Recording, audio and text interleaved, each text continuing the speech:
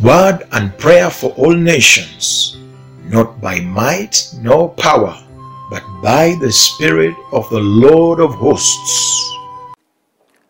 Father, we thank you even as we continue learning about spiritual hearing. We thank you, Lord, that you continue to reveal your word to us. Let the door of utterance be open in the name of Jesus. Anoint your word in the name of Jesus. Your word shall not come back to the void, but must accomplish the mission and the purpose that you sent it to accomplish. In Jesus' name. Hallelujah. And 1 Samuel chapter 13, from verse 7, we will read until verse 11. Actually, verse 12. We are still learning about spiritual hearing. And the Bible says, and some of the Hebrews went over Jordan to the land of God and Gilead.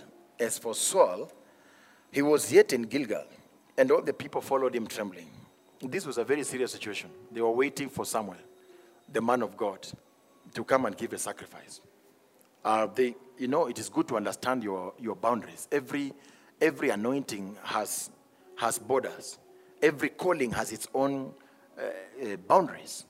So there are things that God expects you to do, and there are other things he has not called you to do. So we need to understand the levels at which we are called, and what is it that God has called you to do, and what is it that God has not called you to do. And the Bible says that this man was a king. He was called to govern people. The work of the king was to take care of the people, to govern people, to rule the land. At this particular point, the purposes of giving that offering, or the work or the assignment to offer a sacrifice, belonged to the prophetic office, not the king. And so they were waiting for the man of God, Prophet Samuel, to come. And he tarried 7 days, according to the set time that Samuel had appointed. But Samuel came not to Gilgal, and the people were scattered from him. So the prophet of God had said, I will come. But in 7 days, the man of God had not come. The impatience that grew after they waited for the prophet Samuel to come, they became very impatient. And one of the people that was greatly affected is King Saul. And after King Saul has waited 7 days, the prophet of God has not come.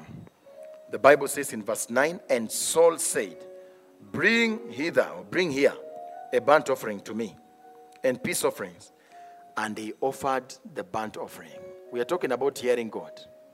Impatient people will have difficulty hearing God.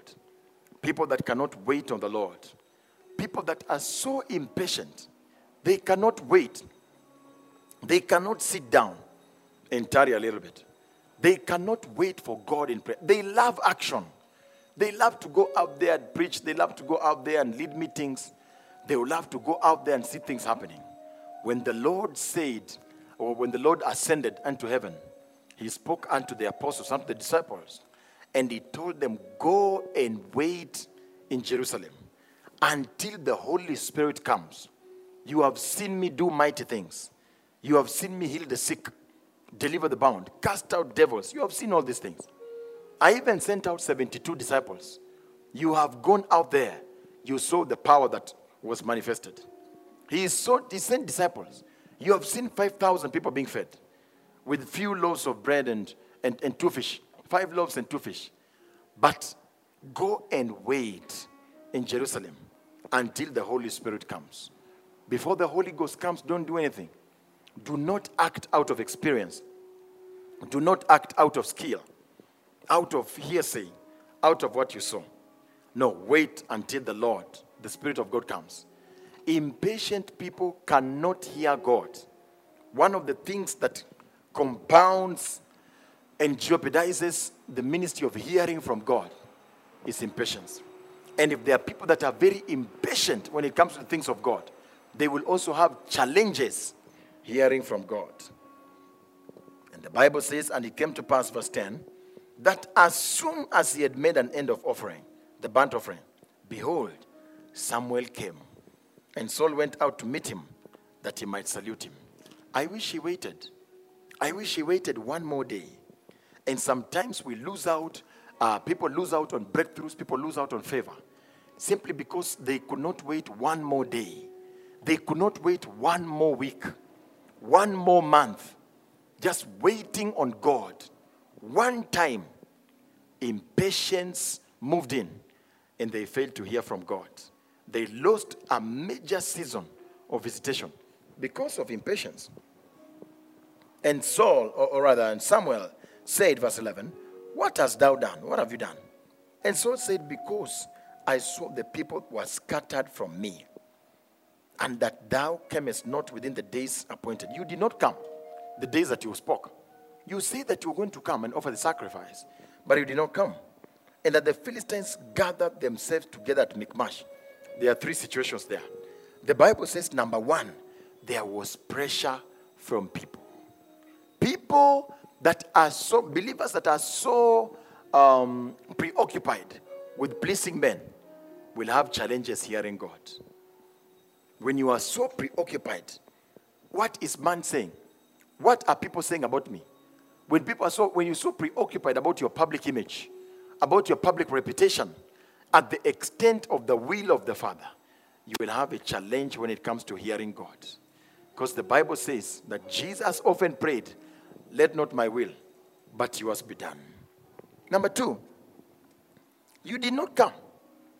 So when people or when a believer fails to see God, but always focuses his attention on the pastor, it is because the pastor said, it's because the pastor reiterated, the pastor said like this, but they do not see the God behind the pastor, they will have a challenge hearing God. Because they will think it's pastor saying. They will think it's pastor talking and not God talking. Number three, when a believer is preoccupied by what the enemy is doing, where the enemy is headed, what the enemy is planning, your preoccupation is about what demons are doing, what witches are doing. You know, there are Christians that are so preoccupied by what the devil is doing, they never spend any time thinking about what God is doing. There is no time to meditate over what God is planning about their lives. But they are all time. The Bible says, the Philistines were gathered together against me at Michmash. I was pushed by what the enemy was doing. I was pushed by what I was perceiving the devil was doing. Any time when they walk outside, they are so preoccupied by what demons would be planning and thinking about themselves. These kind of people will have a serious problem when it comes to hearing God. You cannot hear the voice of the Spirit of God when your mind is buried in what the devil is doing. You cannot hear God. You cannot be an expert. You cannot be alert to the things of the Spirit of God. When you are bound in fear and panic, you will hear other things. In fact, most of the time, you will hear strange voices of the things you fear. This is what happens. And so pressure has really messed people up. And I want us to look at another scripture in Psalms chapter 138, verse 2. Hallelujah. In Psalms, the book of Psalms, chapter 138, specifically looking at verse 2.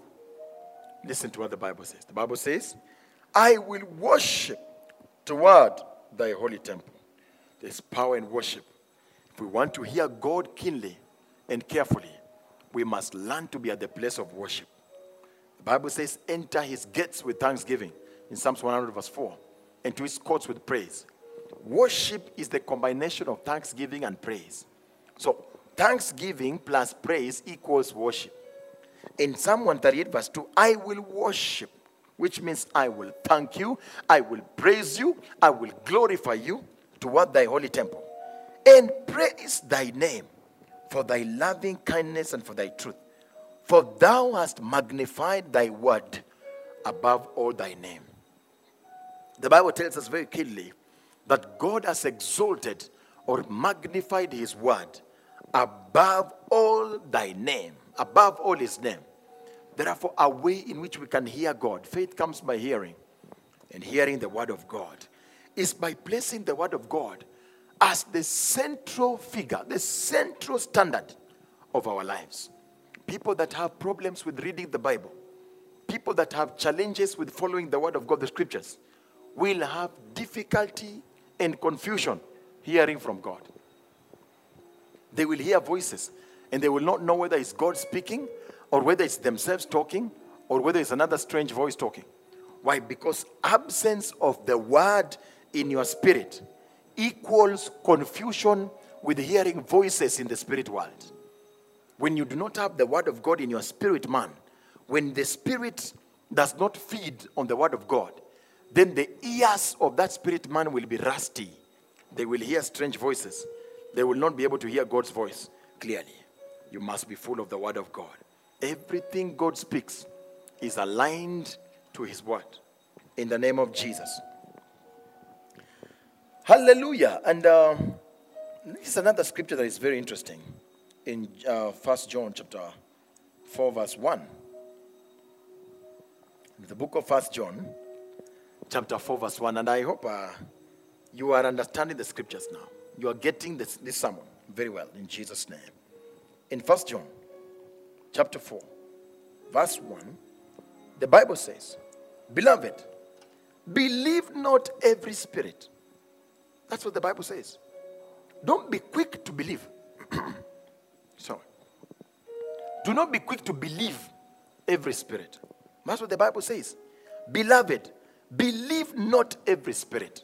One of the signs of maturity in the house of God is the power to discern between what kind of spirits are operating, either in a church or in several people.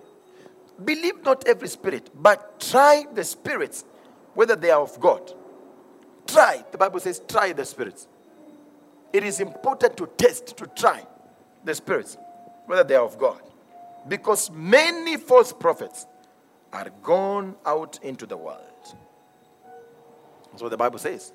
That we need to test, we need to try every spirit.